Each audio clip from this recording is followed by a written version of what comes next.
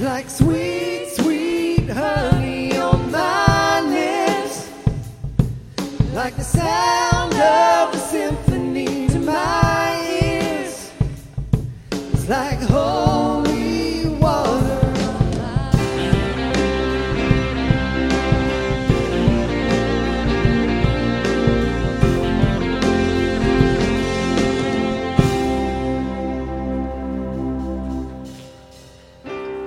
Amen, amen. I was ready to keep going right there. I wasn't ready for them to stop. Amen. You could be seated for a few minutes as we get ready to start service here. Just want to welcome all CFC family. Oh, there's Darren back, baby. We got some feedback. Glad to have Darren here today. Amen. Just want to remember all the families and things that were in the way of the storm that hit Thursday. Was it Thursday? Around that time. Texas, really, Louisiana coast, really devastated. You know, I thank God that we were spared. And, you know, God is good. But this was my thought. You know, a lot of people say, God spared us, God is good. But what if the storm would have hit here? Would you still be saying God is good? See, that's the difference. You can't say God is good just because he done a good thing for you. God is good for who he is. Well, no matter what I'm going through, you know. So hopefully we'd still have the same message that if it hit here, we'd still say, God is still good, you know, things like that. So, but we do want to pray for those all affected, that many of them lost their homes and things. Thank God the loss of life wasn't nearly what it could have been, that people listened to the evacuation things in that. So, again, keep them in your prayers. Again, the long rebuilding process, they're going to be without electricity for long periods of time, and they just need us to lift them up in prayer. Just a couple other notes. The governor announced that we'll be in phase 2 of reopening until at least the 11th of September. So the 11th of September is when they'll announce if we're moving out of phase 2 to phase 3. Now, phase 3 is not a complete everything back to normal also, okay? That's not till phase 4. But as long as we're in phase 2, we're going to ask you to continue social distancing, trying not to get too close. Family members and things, you're welcome to sit close together, things like that. But we want to try to stay 6 feet apart from each other, using hand sanitizer and things like that. Also, during phase 2, there will be no nursery in the back. The nursery is open as a cry room, that if you have a baby, you could go back there with your child. But we just don't feel it's ready for one person to be back there with a bunch of little children, things like that. So, again, we're not sure when we're going to open that up. And, again, we're not going to be running the van on Sunday mornings because of that also. Again, if you are going to shake, we ask that you don't shake hands. The closed fist, the chicken wing, the funky chicken, you get them in the elbow like that, things like that. Try not to hug. Again, all for precautions. Again, you never know. It may save someone's life. Amen. All right. So also, when we dismiss, those side doors will be open that you can leave that way, so everyone don't have to try and go out the one door there.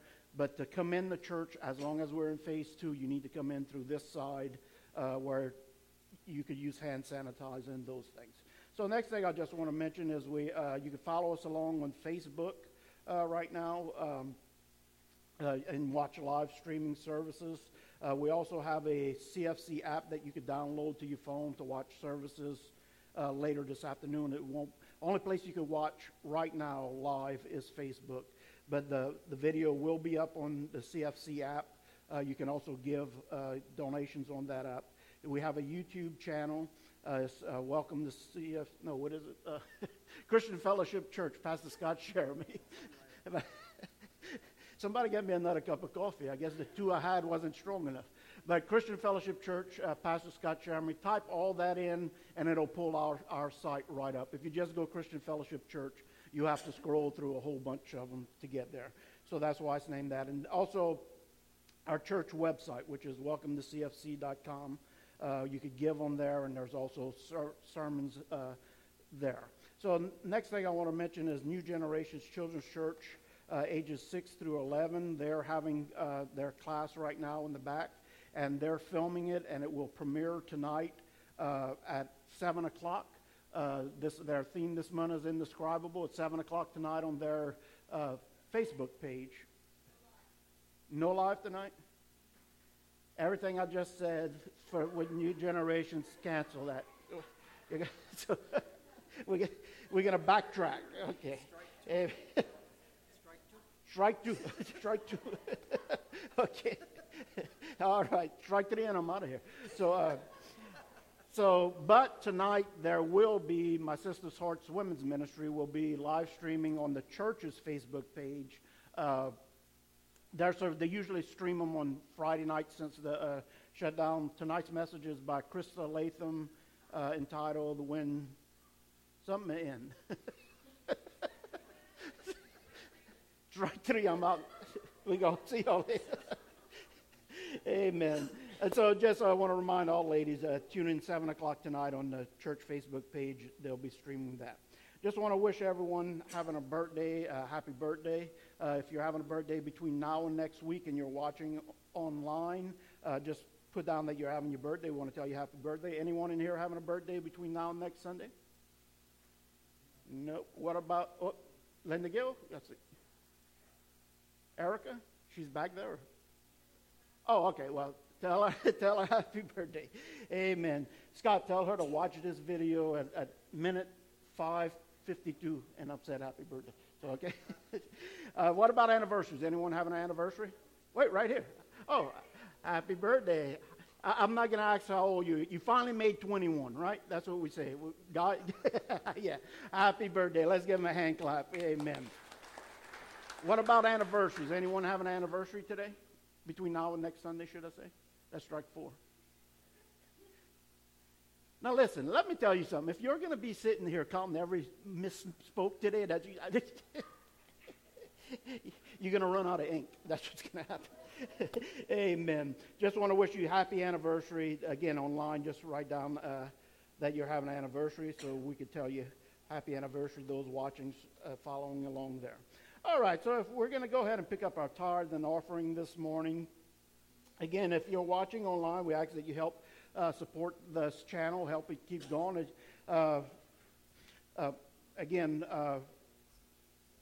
There's been storms. I do want to remind you, keep your eye on the tropics. There's 2 more disturbances going on there, but they're not favorable to develop, but they are there. So just keep your eye on that. But we're having another rainy Sunday, but guess what? God is good. Amen. God is good all the time. Amen. So as we get ready to pick up our tithe and offerings, we just want to let you know how you could give if you're not here today to help support this ministry. You could go to the next slide there, Matthew.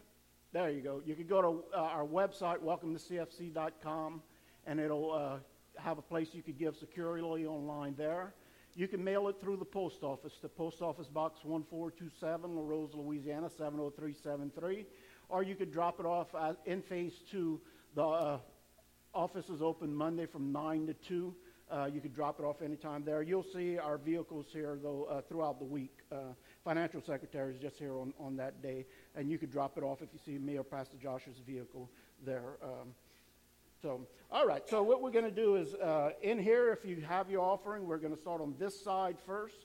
And what you do is you come up the side aisle, place the offering in the basket, then go down the middle aisle, back to your seats. And again, just make a circle like that. Then we'll go to this side, up the side aisle, down the middle aisle. All right, so what we're going to do is just, let's just stand to our feet as we read our scriptures today. Amen. Psalms 89 verse 5 says this: "The heavens praise your wonders, Lord, your faithfulness too, in the assembly of the holy ones." And Lamentations 22 through 23 says, "Because of the Lord's great love we are not consumed, for his compassions never fail. They are new every morning. Great is your faithfulness." Take your offering, hold it in your right hand, and repeat after me. Say, "As I give in today's offering, I rejoice in the faithfulness of God in and around my life. You have always watched over me, protected me, guided me, and provided for me. You are faithful, and I am grateful. I bring my tithes and offerings with faith in your faithfulness to use it mightily. In Jesus' name we pray. Amen. So what we're going to do is have the church come up the side aisle here, place the offering in the basket, and then we'll get this side.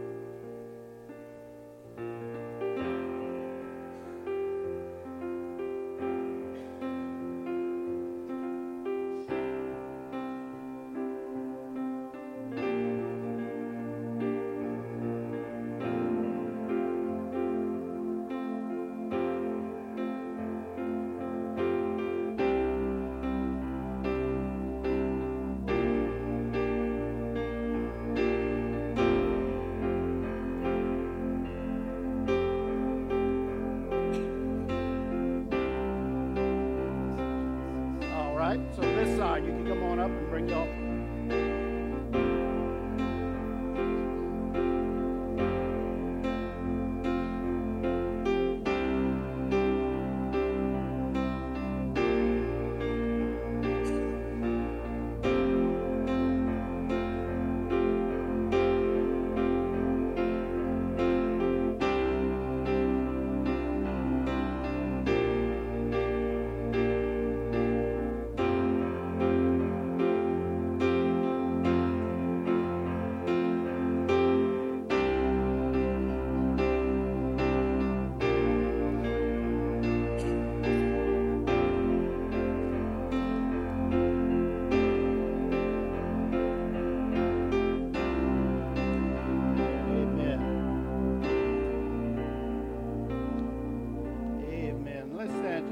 As we have a call to worship. You know, it was so cute. Mason's going to have such a giving spirit. I've seen him come up twice with two different people and put in the offering. Amen. I love that little boy. He's so cute. Amen. Let's just have our call to worship. For August 2020, we're reading from Psalms 84, verses 10 through 12, where it says this: "Better is one day in your courts than 1,000 elsewhere. I'd rather be a doorkeeper in the house of my God than dwell in the tents of the wicked. For the Lord God is the sun and shield. The Lord bestows favor and honor. No good thing does he withhold from those whose walk is blameless. The Lord Almighty, blessed is the one whose trust is in you." Father, we just come to you today. I thank you for each and every person that's here today, each and every person watching online. Father, I just pray that your Spirit would move here today in this place, Father God. Touch hearts, change lives today, Father God. Have your way in this place in Jesus' mighty and precious name. And everyone shouts, amen. Let's worship the Lord this morning.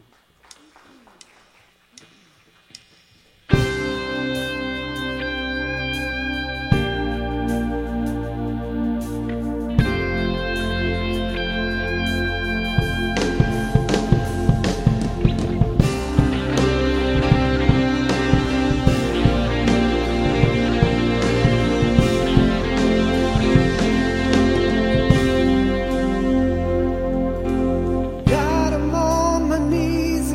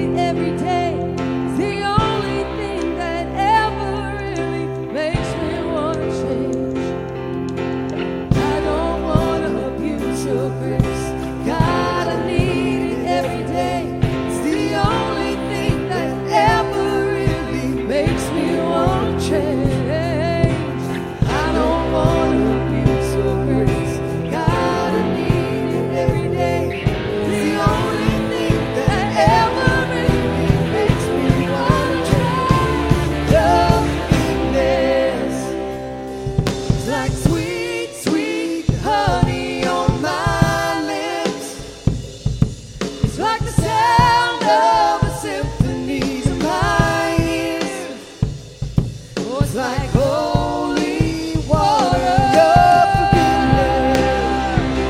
Oh, it's like sweet, sweet honey on my lips.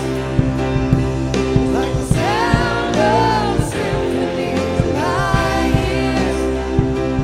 Oh, it's like holy water on my skin. Yeah, it's like holy water on my skin.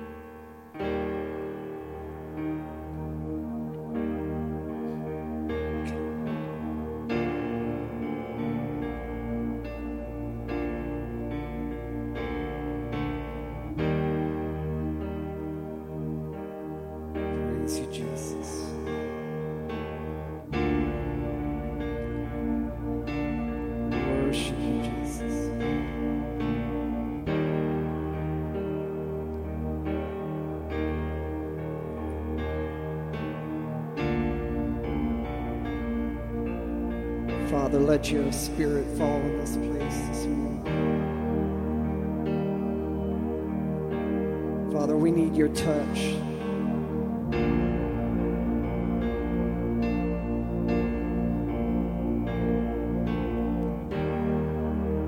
Father, we come to you in unity this morning, Lord. We lift up our praises to you, Lord.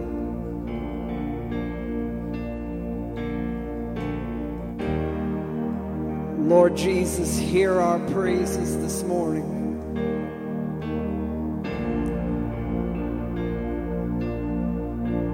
Lord, let your Spirit fall in this place this morning. Father, we can do nothing without you, Lord.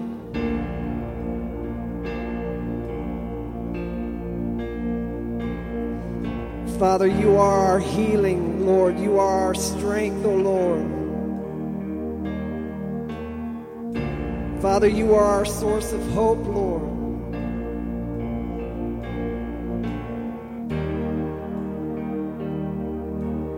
Father, as we reach out to you this morning, Lord, just let your Spirit begin to touch, heal, deliver.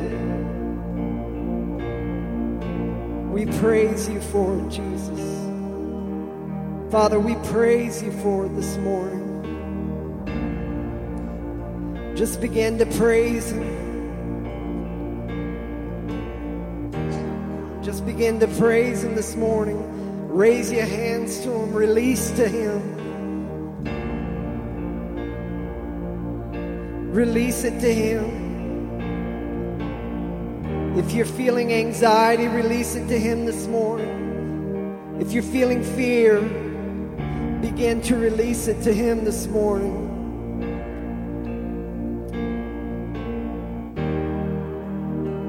For he has come to set you free.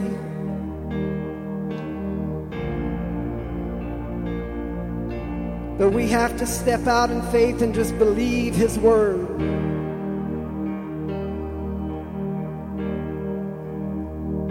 The enemy will show you everything that's wrong in this world, but God will make it right.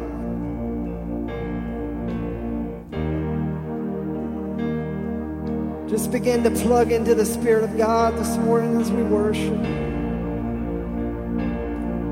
Because as his people begin to praise, walls begin to fall. As we begin to praise him, those who are sick are healed in the name of Jesus. If we would have faith as a mustard seed, the smallest seed, that's all it takes. We have to step out in faith this morning. Give God the praise he deserves. Turn our eyes to the Lord and not to the world. We worship you, Lord.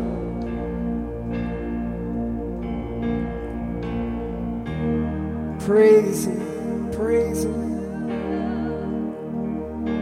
Praise him.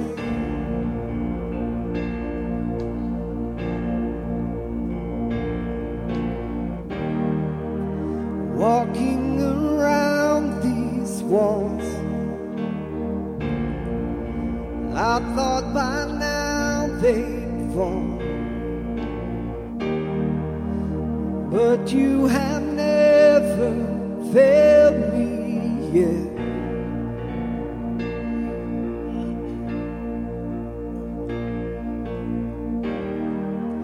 Waiting for change to come, knowing the battle's won, for you have never failed me yet.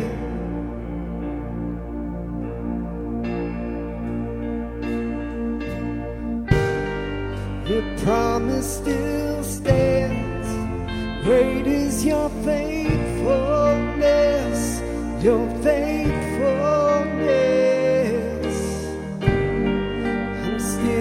Your hands, this is my confidence. You never fail me yet.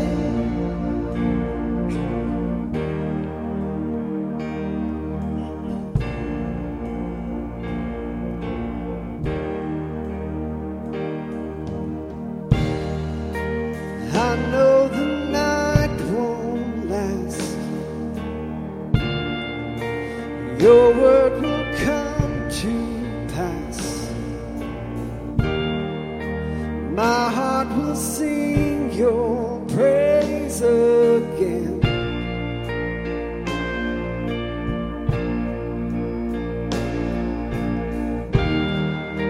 Jesus, you're still enough. Keep me within your love. My heart will sing your praise again.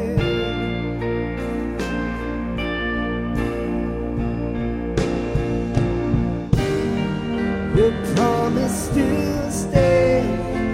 Great is your faithfulness, your faithfulness. I'm still in your hands. This is my confidence.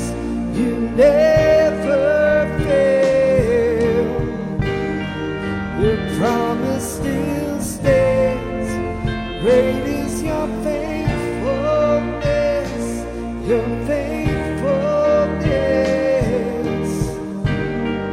I'm still in your hands. This is my confidence. You never fail me yet.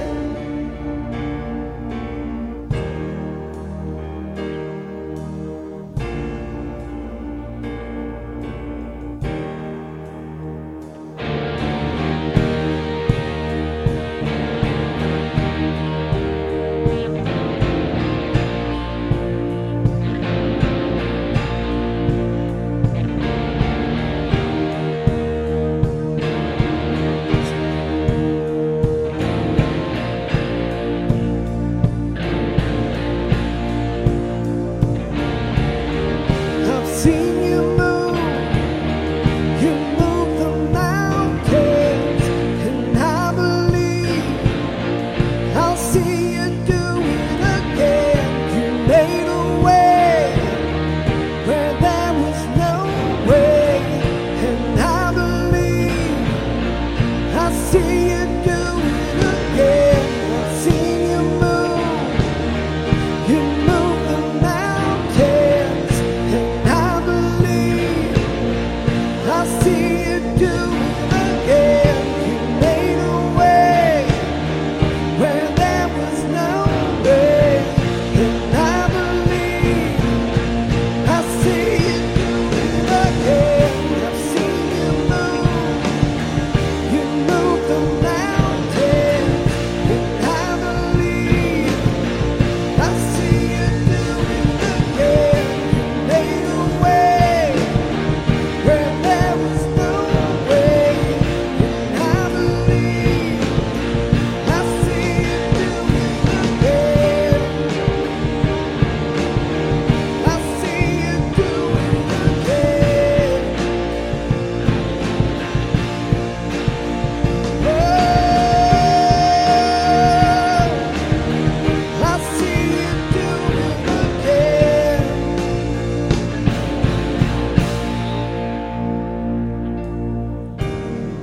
Your promise still stands. Great is your faithfulness, your faithfulness. I'm still in your hands. This is my confidence. You never fail me yet.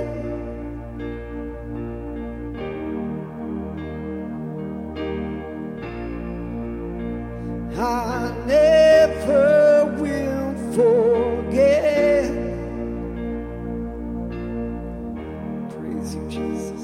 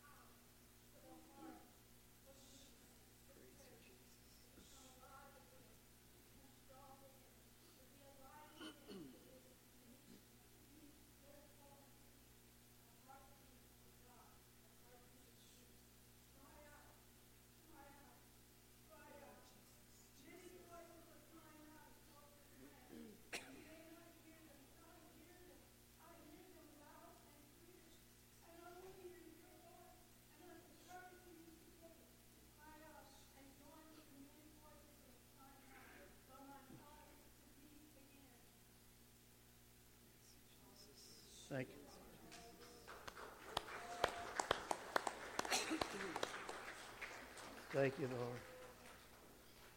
I believe God's getting ready to do something in this nation. I believe the tides are beginning to change, and God's going to, it's always darkest before the dawn. Amen. And God's, the word she just spoke from the Lord is the church to be the heartbeat again. I believe that's what God's calling us to do. In this song, that line that said, we thought these walls would have fallen by now.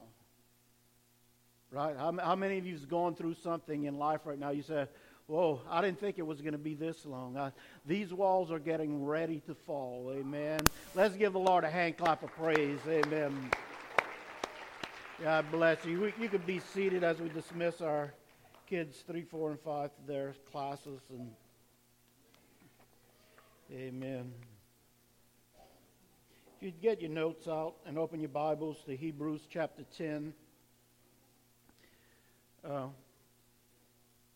don't know if this will surprise you, but I added a scripture that wasn't in your notes yesterday. I do that all the time. Amen. But I think the scripture I'm adding this morning really goes along with what was just prophesied by Sister Melissa. So let's just begin in prayer as we get started this morning. Father, I just come to you today.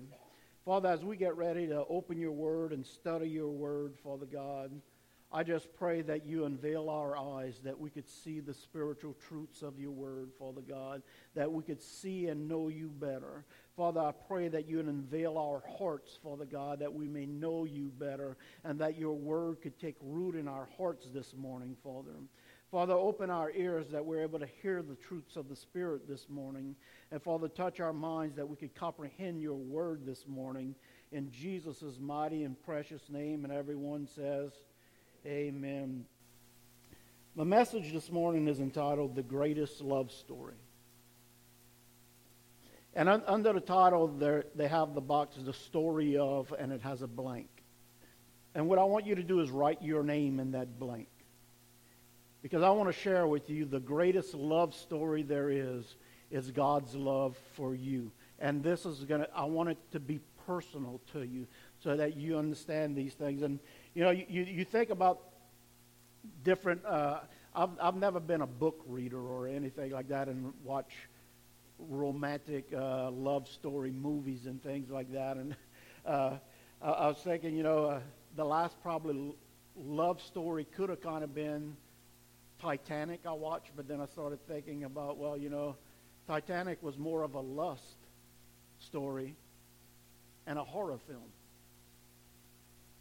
Right? It wasn't she engaged to the other guy and her lust chased that. And then I was thinking, and then all the men died. It was a horror flick for, things like that. But I've never been one to watch movies like that and things. And you may have... a lot of people read novels and love stories and all these things. But the greatest love story ever written, which is a true story, is God's love for you. And you could put your name in that because that's what we're talking about here today. And what I want to start with is in Hebrews chapter 10. And I want to just read this. It says, and let us consider. Now think about those first words there. Let us consider. Let us think. In other words, he's saying there's some things we need to think about. So wake up your brain, tell it to start thinking. We'll give a minute for all the squeaking to stop. Because when those gears start turning, right? As those things. But let us think about things. And I'm going to tie this in with our message today and the things. But I want you to think back right now. And it's probably going to be a lot easier. The older you are, it's probably a lot easier for you to see what I'm going to say here. I want you to think back on culture, on the moral standings in the United States when you were born versus where it's at now. Think about that. The moral temperature of this country when you were born versus where it's at today. Now, and so this is the question, and that's why I'm saying it's a lot easier if you're older. It's a lot easier to see where the country was and where it is today than if you're 15 years old. Those things. So if you would say this country is going downhill instead of uphill? Raise your hand. In moral character and beliefs. Most people would say that. And you're right. And I started thinking about that when thinking about this scripture this morning as it came in, that we need to think about why that has happened. How many of you know that there has been a mass exodus from the churches? People attending churches as years go on. I read an article this week that at the current rate it's going right now, 1 in 5 churches in the United States is going to close by the end of the year. Attendance at churches. And I know we are the church, but I need you to put these two things together. We have seen moral decline in this country and exodus from the church. Now let's look at this scripture. It says, let us think about these things, how we may spur or encourage one another toward love and good deeds. Not, he says, verse 25 says, not giving up meeting together. Now I want you to look around this room. Look at everyone that's here. How many of you would say probably for the biggest part of the people here, the last time you seen them was here? I know we see some people out of church. But for the biggest percentage of the people you see here, it's you see them on Sunday mornings because we all got our own lives, you know, some from Golden Meadow to Lockport to Houma people live, and we don't run into each other. So I know we are the church as bodies, but he's saying don't give up gathering together so that you can encourage that, but you can encourage each other in love and all these things and encourage each other. So guess where we have to still come together to get that encouragement? Right? Because we just admitted we don't see half of you unless we're here. So consider how can we do it? Meaning we need to keep coming together. And this is what I want to share. Notice how people have been declining, leaving the church, but also morality in the country has been going down. As people exit the church, the nation's morality goes down. You think that's just coincidence? I don't. I think it's because people, I know they say that old saying, absence makes the heart grow fonder. Reality is absence makes the heart grow fonder for a little while. Then after a long time, it begins to make us forget. Yeah, I remember being in the military and going through boot camp with some guys, made some great friends in schools and this and that, and thought you had a friendship for life, which it's not that we're not friends anymore, but we all took each other's addresses, and it's like, man, we're going to stay in touch.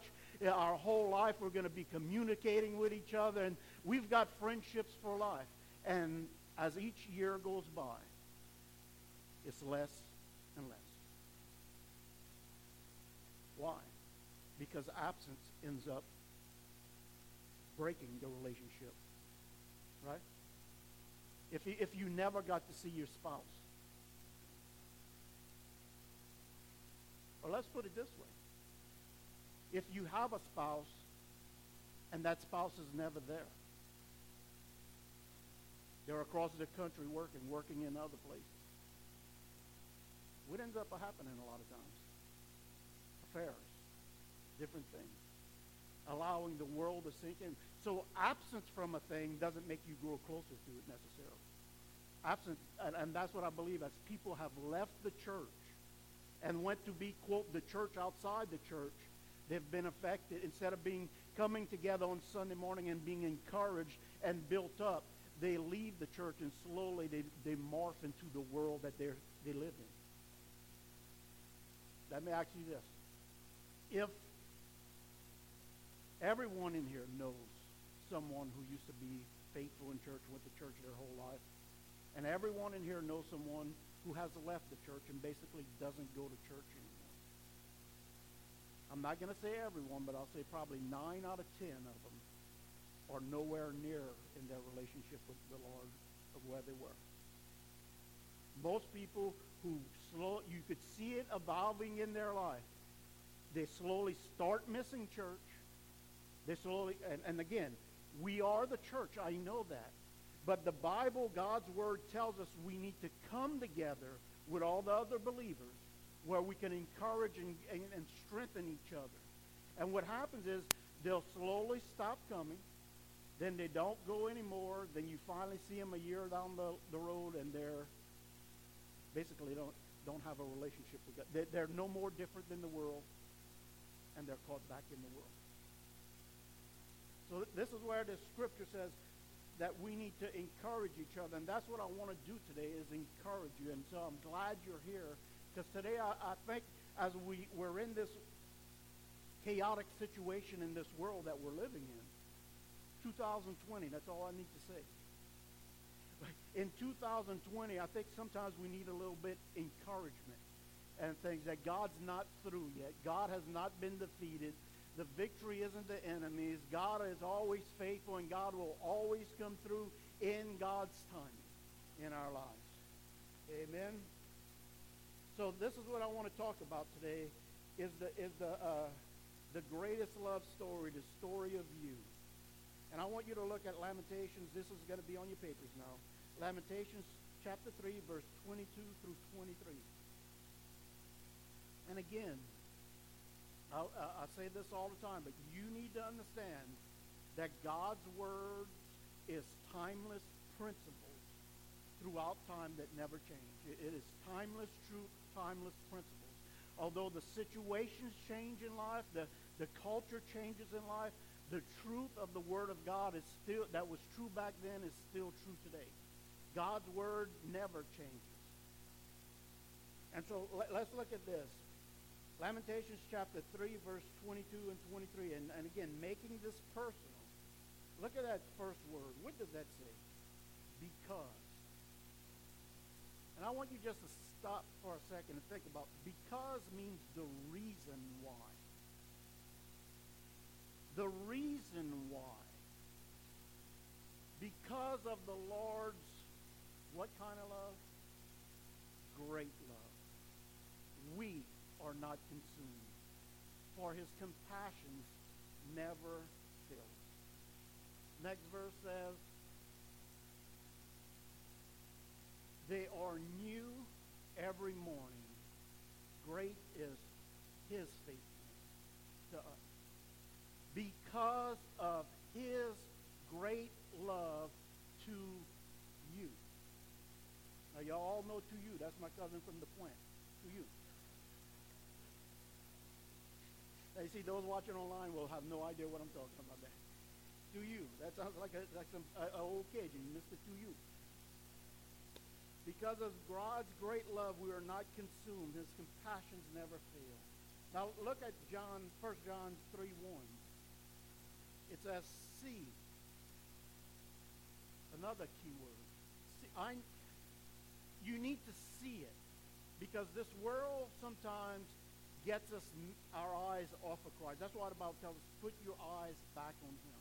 And I need to begin to see and remember and think about how faithful and good God has been in my life, because it's his great love toward me. It's not that I earn his love. It's not that I can do anything to impress him. Right? It's because of his great love for us. He says, see what great love the Father has, and I love this word, lavished on us. It's not just enough to get by. It's not just, I guess so. You know, it's like, I guess you could come into my family, but I really don't want, but I let everybody else, so I'm going to let you. No, lavished his love. Lavish is like an abundance of it. It's overflowing. And this is what I want you to understand. His abundance love is that he gave his son. That's how much he loves you, that he gave his own son's life for you. He has lavished on us. And notice what it says, that we should be called children of God. And that is what we are. That he chose to adopt us into his family. Now, you know, there's always that saying that When a parent has a child biologically, you know, they naturally love should naturally love that child unless their morals are real down the tube, and we know that is that sometimes today. But when a person chooses to adopt another one, they chose you. They picked you. You know, I love that, because when someone has a child naturally, you don't decide what sex it is. You don't decide what it looks like, how it comes out. But as an adopted child, do you realize that babies are more likely to get adopted than older children? You know, it's a shame that, you know, but because the older children sometimes cause more issues and different things. And how many of you know that when you got saved, think about yourself when you got saved. Now, it's all our different stories. But if I was God looking at me, I don't know. You got some issues, right? How many of you had some issues, right? But God still said, you know what? He didn't say, no, I think I'm going to look for someone better. God says, I'll take you just like you are. I'll take you just like you are, but here's the key. But I love you too much to leave you the way you are. And then he begins working on us. Amen. The Father has lavished on us that we may be called children of God, and that is what we are. What a love story. You know, and you may be saying, well, that was for everybody, and I want to say, you know, sometimes you can feel lonely and left in a crowd, and it's just like he's a corporate God and all this, but it's very personal, and I Googled, so it's got to be true. I was wondering what the population is. You know, and so I looked up U.S. population, and this was as of August of 2020, was just in the United States, there's approximately 331 million people. 331 million people. In the world, there is, as of August, 7.8 billion people. And the reason I thought about that is sometimes we may think that we're just a number. See, being in the military, if you haven't been, you realize you're just a number. Right? It's this whole thing, and you're just a Social Security number, and when you go, you get shot, they put another Social Security number in your place, and it just keeps working. And it just keeps going. But with God, you matter. You're not just another person. With God, it is very personal. And He watches. We can't fathom how you keep an eye over 331 million people in the United States, how you keep an eye over 7.8 billion or whatever number I said. Was it 7.8? Yeah, 7.8 billion people in the world. And you could focus on every little detail of my life, but He can. And He does. Even from before you were born. The greatest love story is the love story of God and you. God and me. Now, let's look here quickly. Jeremiah 1:5. I want you to understand the timeless principle of this statement. Okay? This is a statement to Jeremiah, who God ends up at the last part of it, says, I appointed you to be a prophet. So this word's not telling me that He's appointed me to be, or you to be a prophet of Israel. But the first part's the timeless principle that God has a purpose and a plan for each and every one's life. Notice this, it says, before. What is before? It's not after the fact. No, He's saying before. Can you say those next two words? That's three words. That's how many strikes that is there? Before I formed you. Think about that. Before I formed you, I knew you. Now,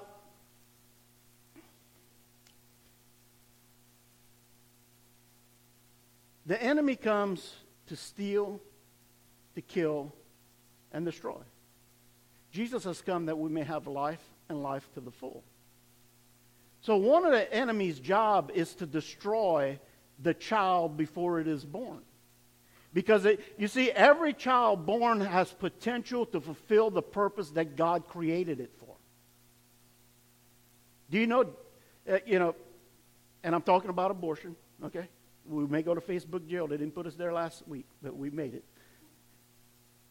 But James Robinson was born, his mother was raped and became pregnant. What if his mother would have said, oh, I need to destroy. I didn't want to be pregnant, I was raped. Think of the ministry and how many lives James Robinson's ministry has touched. That it wouldn't have happened if that mother would have chose to abort him. And here they're saying is that, oh, my body, my choice. Yeah, it's your body, but it's not what's created in there, you're not creating. As far as Scripture says, before who formed you? It doesn't say before your mom formed you. It doesn't say before your daddy formed you. It says before God formed you. And you see, ladies, girls, whoever, you cannot take credit for what is forming in your body. You know what they call that? You got a bun in the oven. God would say, you can't even make a good meatloaf. You think you're making a human being?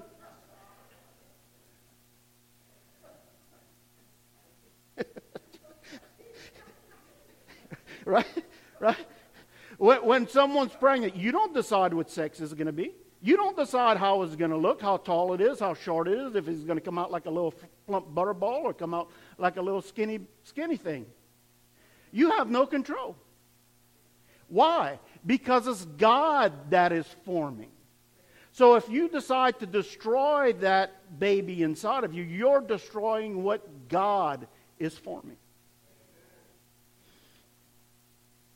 He says, before I formed you, now this is personal to you. Okay, let's not get caught up on this other part.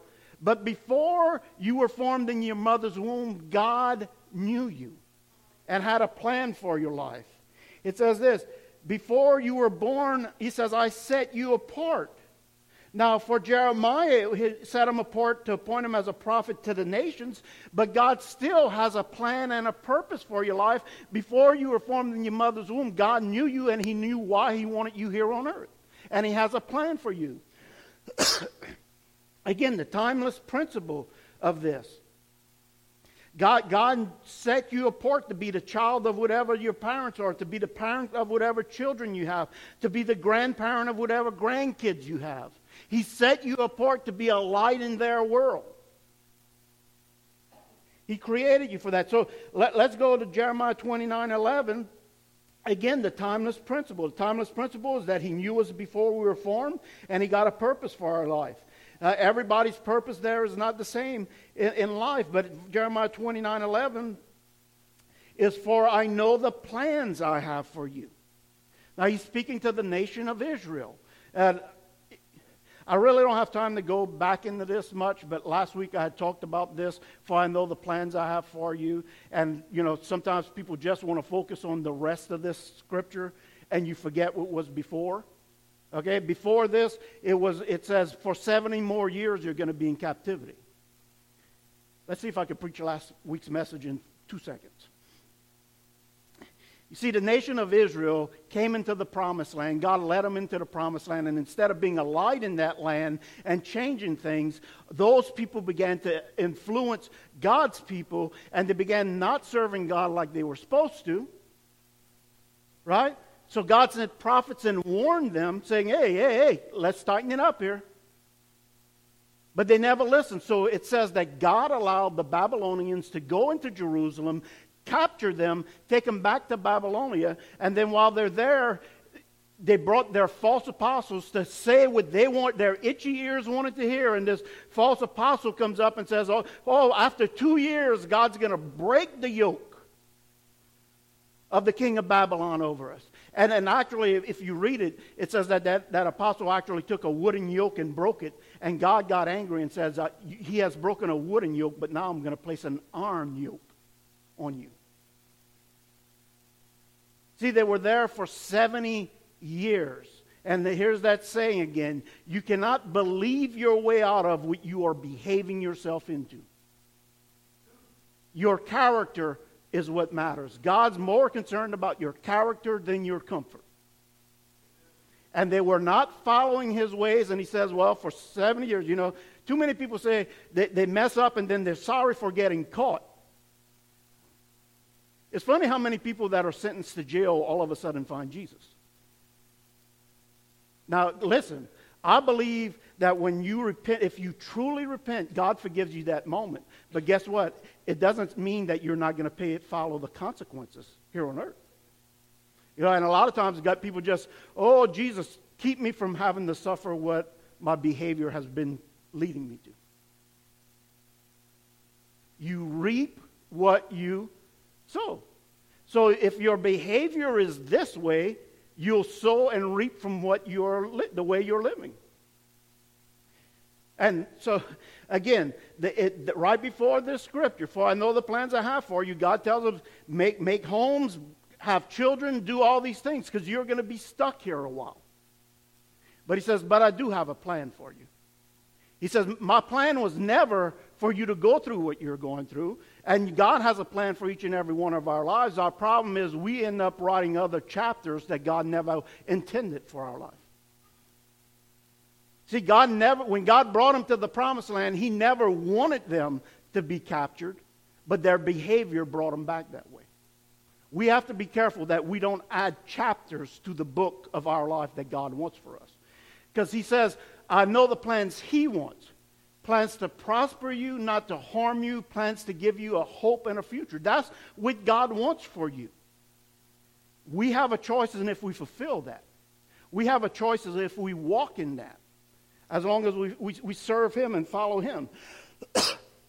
Again, Ephesians 2:10. We're going to bring in some New Testament things here. Timeless principles. Look how much this mirrors Jeremiah 1:5. For we are God's handiwork. Look in your notes, it says, before I formed you. God's handiwork, in other words, he's saying that I made you. The timeless principle. We are God's handiwork, created in Christ Jesus to do good works, which God has prepared for us to do in advance. And he's telling Jeremiah, for I formed you, I knew you, I set you apart. In other words, I appointed you to be a prophet to the nations. In other words, God has a plan for your life. He has appointed you to do good works that God has prepared for you to do in advance. Not just good works, but the plan that God has for your life. You see, I could do good works and still be out of the will of God for my life.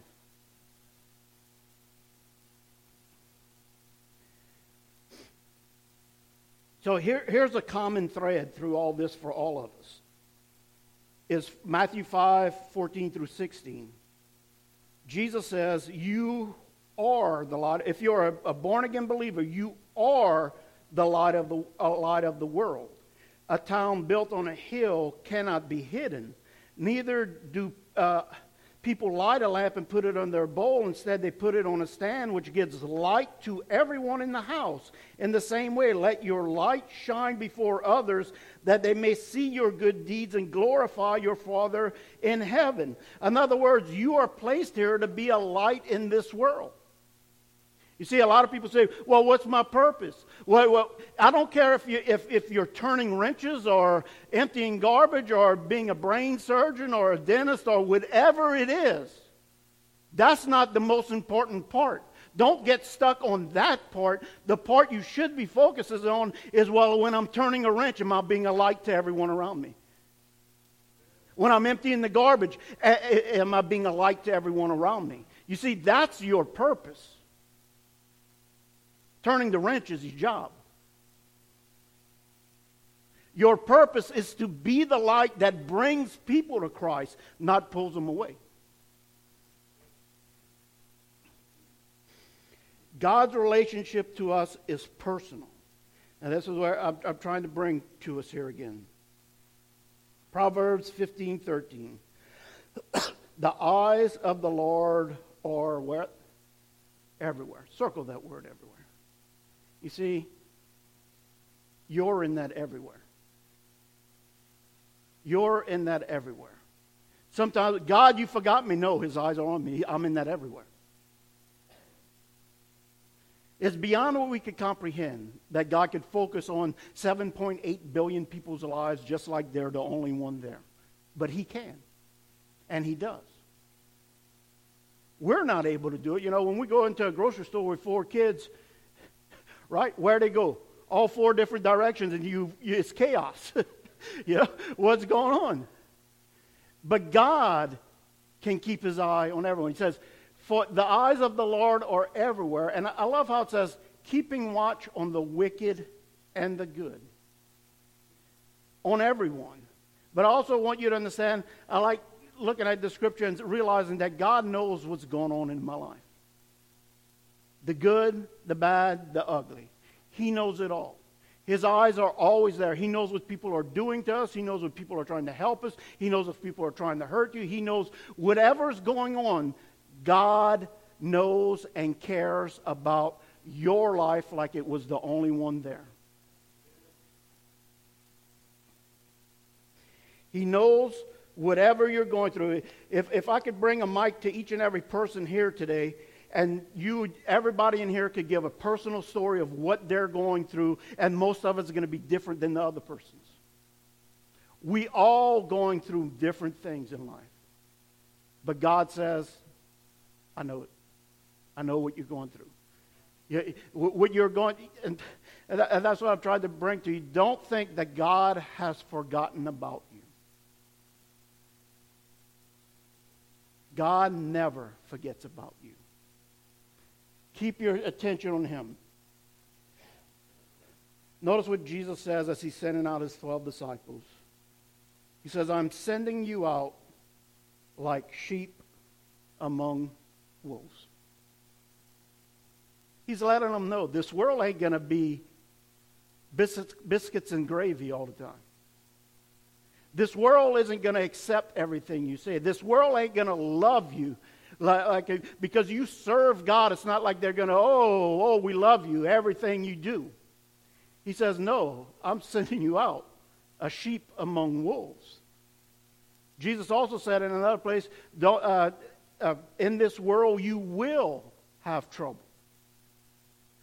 So don't think that what you're going through, because Jesus went through it himself. And as he's sending out his disciples, but I love how he says this. And this is to make it personal, what he tells you. He says this in verse 29. Are not 2 sparrows sold for a penny?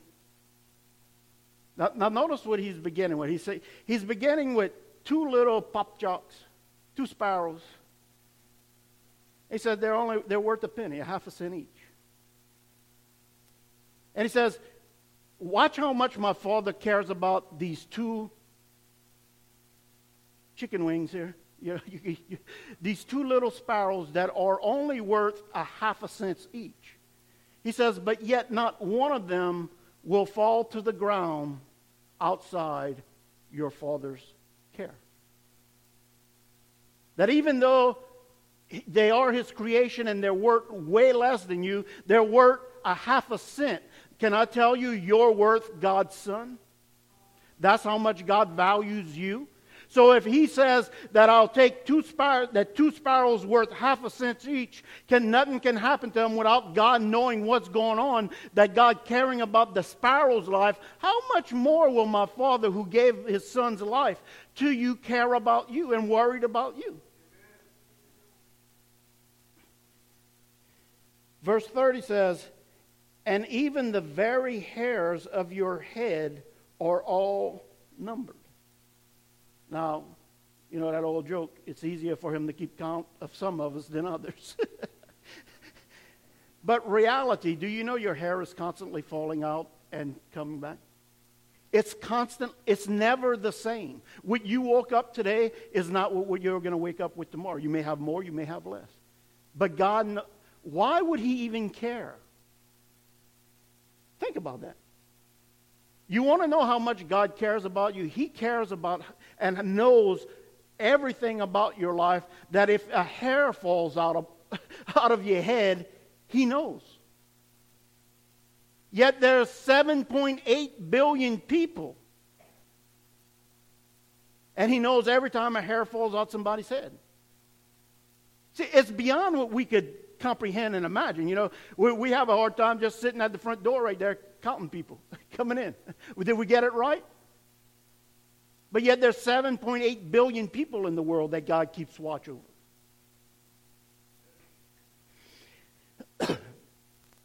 Romans 8:28. And we know.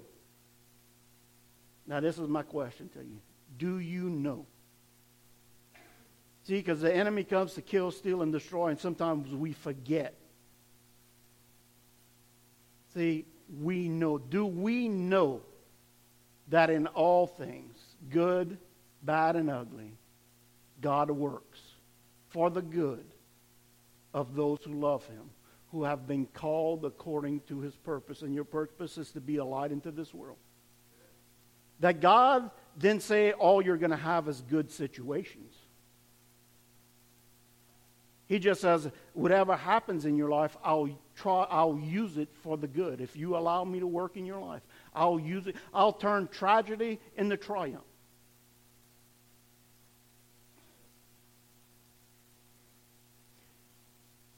If you have your paper, I want you to write a couple of these scriptures. I'm going to give you a homework assignment this week. I want you to read these things, especially if you're going through something and you're feeling separate out. I want you to think about that God does not change. You hear me? God does not change. He has always been faithful, and He always will be faithful. If He's done it in the past, He'll do it again. Right? Isn't that what we were just worshiping with? He'll do it again. Right? But sometimes there's storms that we go through, trials that we go through. And this is what I want you to write. Exodus chapter 14. And remember when God parted the Red Sea for the Egyptians. Think about it. Their backs were not against the wall, their backs were against the sea. They had no way to go. Their enemy was coming, and they sure knew we were going to die for sure. But God made a way. He caused the winds to blow and opened up a sea where the Israelites were able to walk across on dry land. Then He closed it on their pursuers, on their enemy. You see, there was no way in their sight, but God can make a way where there seems to be no way. That's what I want you to understand. You may not, you sitting here right now and saying, oh, that sounds good, but I don't see no way. Thank God we serve a God that doesn't need a way. He makes the way. Then I want you to read Exodus chapter 16 and 17. When, as being disobedient to God, the Israelites wander around for 40 years, but God provides them with food, water, and clothing. Even in their disobedience, because God wanted them in the promised land. Should have took a couple of weeks to get to the promised land. But their lack of faith. But God will provide. For 40 years. It doesn't mean that it was excess. It didn't mean that they had the king buffet right there in front of them. But it was enough to make it through. God provides. Then I want you to read Daniel chapter 3. Shadrach, Meshach, and Abednego. 3 Hebrew boys that said, they weren't going to bow down and worship any other thing. And the king says, all right, take this furnace, heat it up 7 times hotter than it was, and throw them in. And as you're reading, you're going to notice that the guards that were going to throw them in were like popcorn. Pop, pop. They burned to death as they were throwing the 3 Hebrew boys in. The 3 Hebrew boys fall in the fire. Now listen to you. See, they got a great testimony, but they were in the fire. See, a lot of us want a testimony, but we don't like being in the fire. The far. I don't know where I'm living from that far. The far. But I love what it says, that when they were in the fire, the king says, hold it. Didn't we throw 3 boys in there? He says, but I see 4. And one of them appears to be like the Son of God. Can I tell you, when you're in the fire, God is right there with you. Jesus is right there with you, going through it, protecting you. And it says they came out the fire and they didn't even have the smell of smoke on them. God will make a way, He'll provide for you, and He will protect you. Another thing, just in Daniel chapter 6. Daniel in the lion's den. He's thrown in the lion's den and a bunch of hungry lions, and it says that God sent angels to close the mouths of the lions, that they didn't eat them. God's there. Whatever you're going through, you may have to go in the den. You may have to go in the fiery furnace, which is very scary and uncomfortable, but God is with you. God is faithful. Lastly, John chapter 6, where Jesus feeds the 5,000. I kind of added this, and I don't have time to really get into it, but that He fed all 5,000. Not one went without. See, because He cares about each and every one. God has not forgot about you. You are the other half of His greatest love story between Him and you. So Matthew chapter 8, verses 23 through 26. I want you to understand, and I posted this on Facebook earlier this week. Whatever storm you may be going through in your life right now, it may be different than everybody else's. The key is to stay focused on Jesus and not the storm. When I focus on the storm, when I focus on the crisis, it brings fear and panic in my life. But when I focus on Him and trust in Him, in the middle of the storm, I can have peace. Now notice what it says here. Then He got into the boat. Jesus got into the boat, and His disciples followed Him. Suddenly, the year 2020 came up in their life.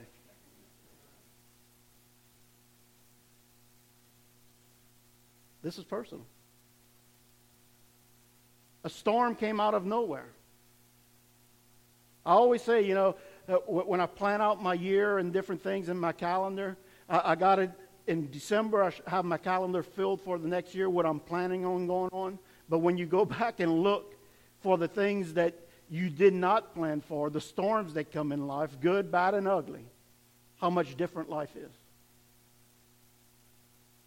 Did anybody in December ever even comprehend or dream that it would be like this year? No. It came all of a sudden. We had no idea, but so it says suddenly a furious storm came on the lake that the waves swept over the boat. It means overwhelming. Sometimes these things could be overwhelming to you. But look at Jesus. It says, but Jesus was sleeping. Do you think Jesus didn't care that He was sleeping? No, I think He really cared. But it also shows that He had because of His relationship with the Father, He could have peace in the middle of the storm. And He was waiting to teach them, you need to take your eyes off the storm and place it on me. He says Jesus was sleeping. He was in perfect peace. The boat's rocking back and forth, and oh, this feels good. It's like a rocking chair when you're a baby. Oh, this is nice. But everybody else around him's freaking out. Why? Because Jesus' heart was on His Father. The disciples' eyes were on the storm. That's why we walk by faith and not by sight. Verse 25, the disciples went and woke Him, saying, Lord, save us. We're going down. And He replied, you of little faith, why are you so afraid? He got up, rebuked the winds and the waves, and it was completely calm. In other words, you of little faith. He's telling them, why are you focused on what you see and not on me? Let's move quickly.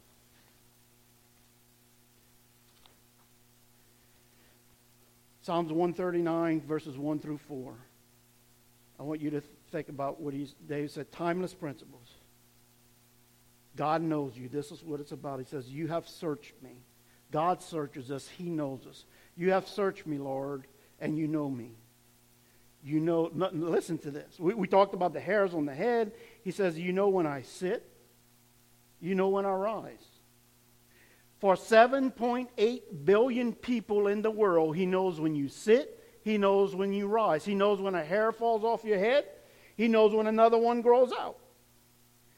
He says, you perceive my thoughts from afar. Now, it says you perceive, you discern my going in and out right here. You know when I sit, you know when I rise, you perceive my thoughts from afar. What he's telling you there is that he actually knows what you're thinking before you think it. Now, I know if in Mississippi, a far is what you make in the backyard and you roast weenies with. That's a far. We got a far in the backyard.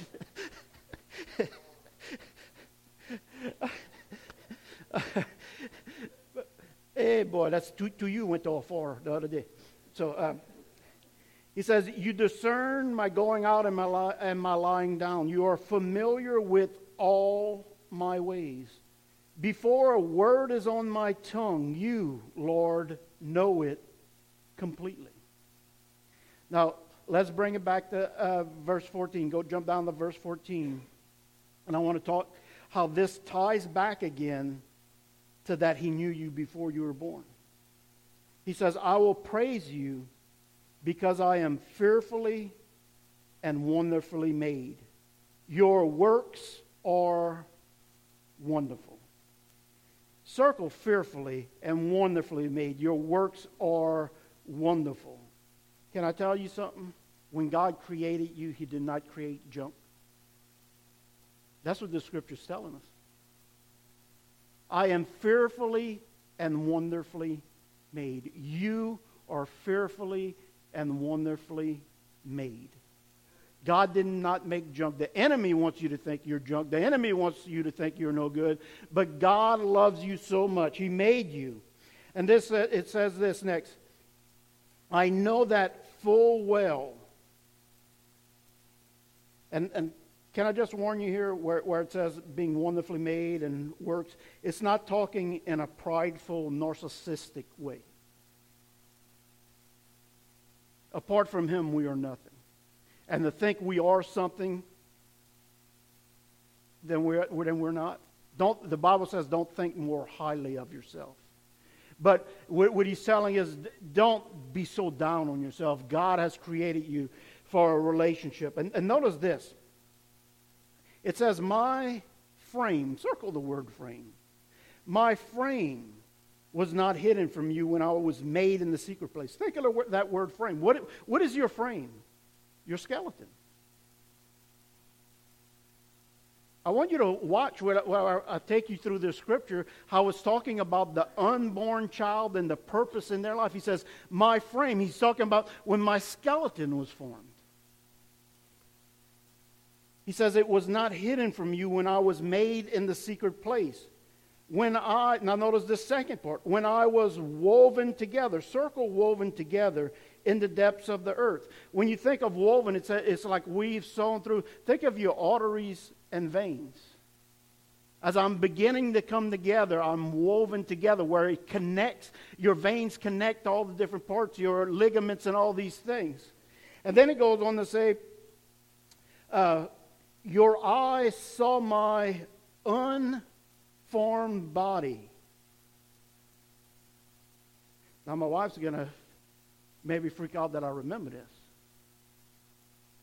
It says, you've seen my unformed body. I remember when Heather my wife was pregnant for Heather, we used to joke and call her a zygote, which is the very beginning of pregnancy. When the egg is fertilized, it becomes what is called a zygote, not a G-O-A-T, zygote, I think it is. Then that zygote transforms into an embryo. That embryo transforms into a fetus. But he's saying, I knew you even before that stage. So it's even before a heartbeat, God calls it life. Even before a heartbeat, God knew you. I said it last week. I'd heard a statement that scientists claim there is life on Mars because they found bacteria. But the heartbeat in a woman's womb isn't life on Earth. What's wrong with that picture? He says, your eyes saw my unformed body. All the days for me were ordained for me, written in a book before they came to be. You see how there's that plan, that timeless, that plan that God has for your life.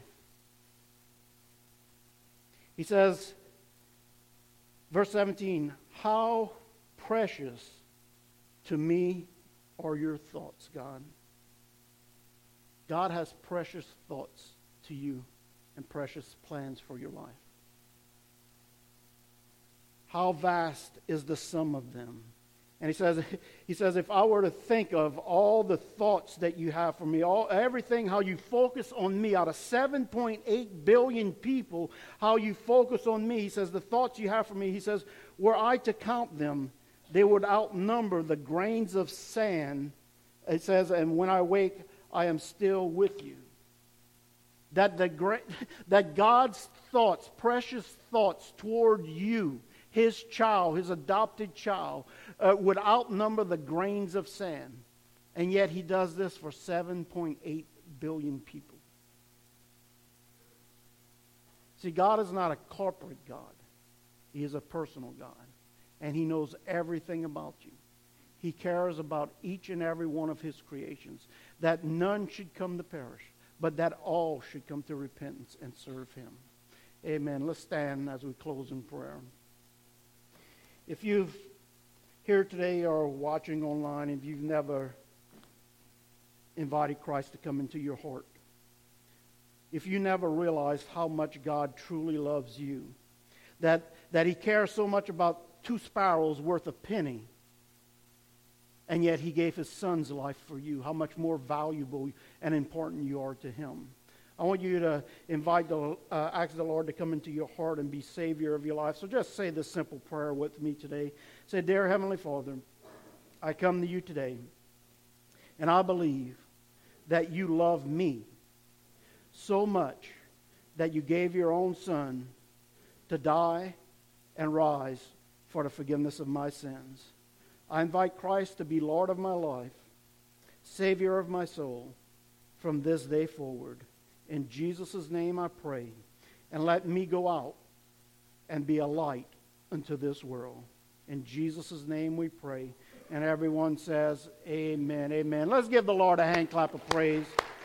God bless you. We love you. Stay safe with the weather, and we'll see you next Sunday. Amen.